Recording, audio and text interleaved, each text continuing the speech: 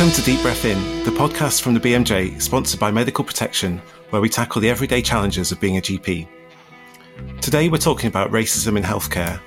For decades, we've been talking of racism as if it were a disease confined to the past, or at least on its way out.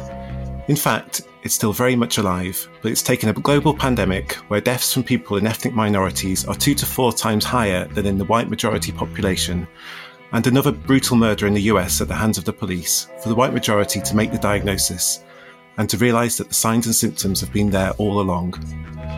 In healthcare, a lot of discussions focus on government action, but in today's Deep Breath In, we want to focus on what we can be doing as individual GPs and local teams in primary care to change.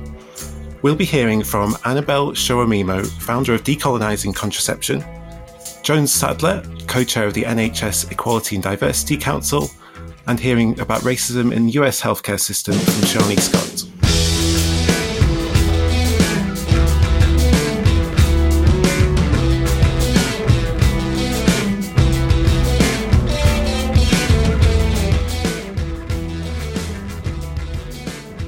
I'm Tom Nolan, GP and clinical editor at the BMJ, and as ever I'm joined by Navjoy and Jenny.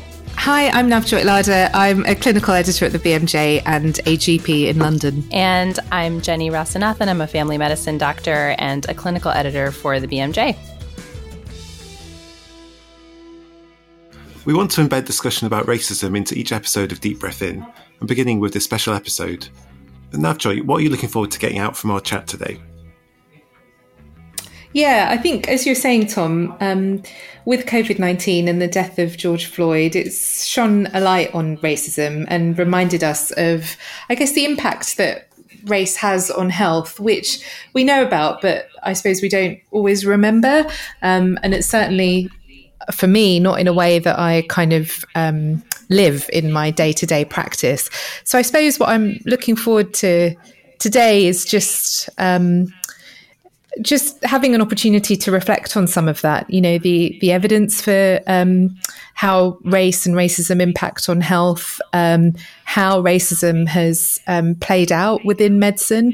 I think we have to remember that medicine is not separate from society. And if we're saying that, racism exists and permeates through society and is structural, then I think it's important that we are alert to how that can influence us as individual practitioners and also the system that we work in.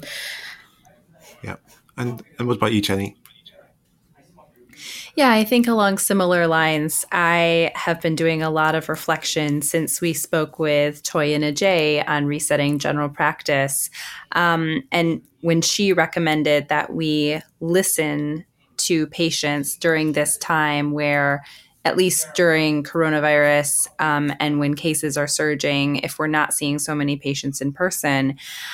And where I've kind of gotten to so far is reflecting on the extent to which racism has been embedded, as you were starting to say, Navjoy, structurally into medicine, into medical education, and into healthcare more broadly.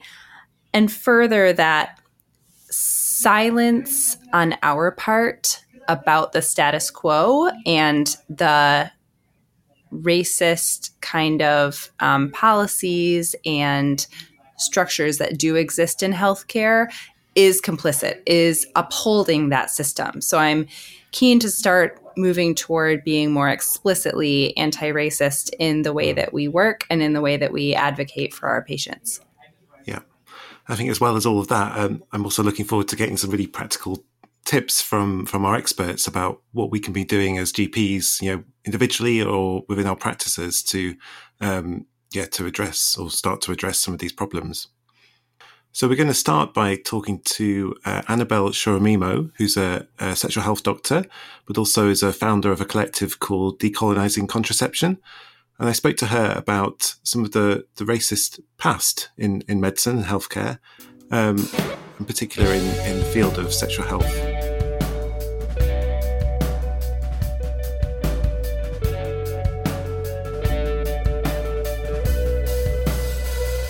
When you say deconception, some people initially are like, what does that even mean? I think it's more apparent to non-white people how contraception is colonized, in that contraception obviously is to stop people getting pregnant. It's very linked to population control and stopping certain populations reproducing, who is considered worthy of reproducing, who's considered inferior and superior. And there were quite a lot of still colonial undertones sometimes to the policy and the way that contraception and who gets access and who is told that they need sterilisation is, not just in the UK but globally.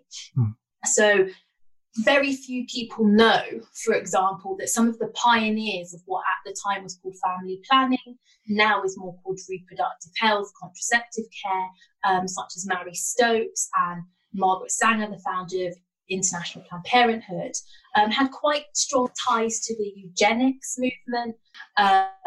So that really is at the heart, actually, a lot of how kind of contraception and a lot of modern family planning was birthed. And people aren't really aware of that and how it kind of influences our practice and our policy today.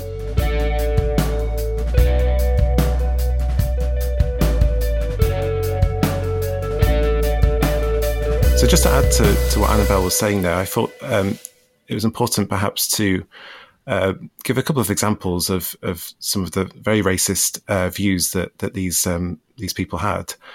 For instance, Margaret Sanger, who popularised the term birth control, here's a quote: "Birth control means the release and cultivation of the better racial elements in our society and the gradual suppression, elimination and eventual extirpation of defective stocks, those human weeds which threaten the blooming of the finest flowers of American civilization." And similarly, Mary Stopes, a UK figure, she in 1920 wrote about looking forward to legislation that would ensure the sterility of the hopelessly rotten and racially diseased. You know, these weren't just people with racist views, but these are really seem central to their beliefs and their legacy. I mean, it's utterly appalling to hear that, right?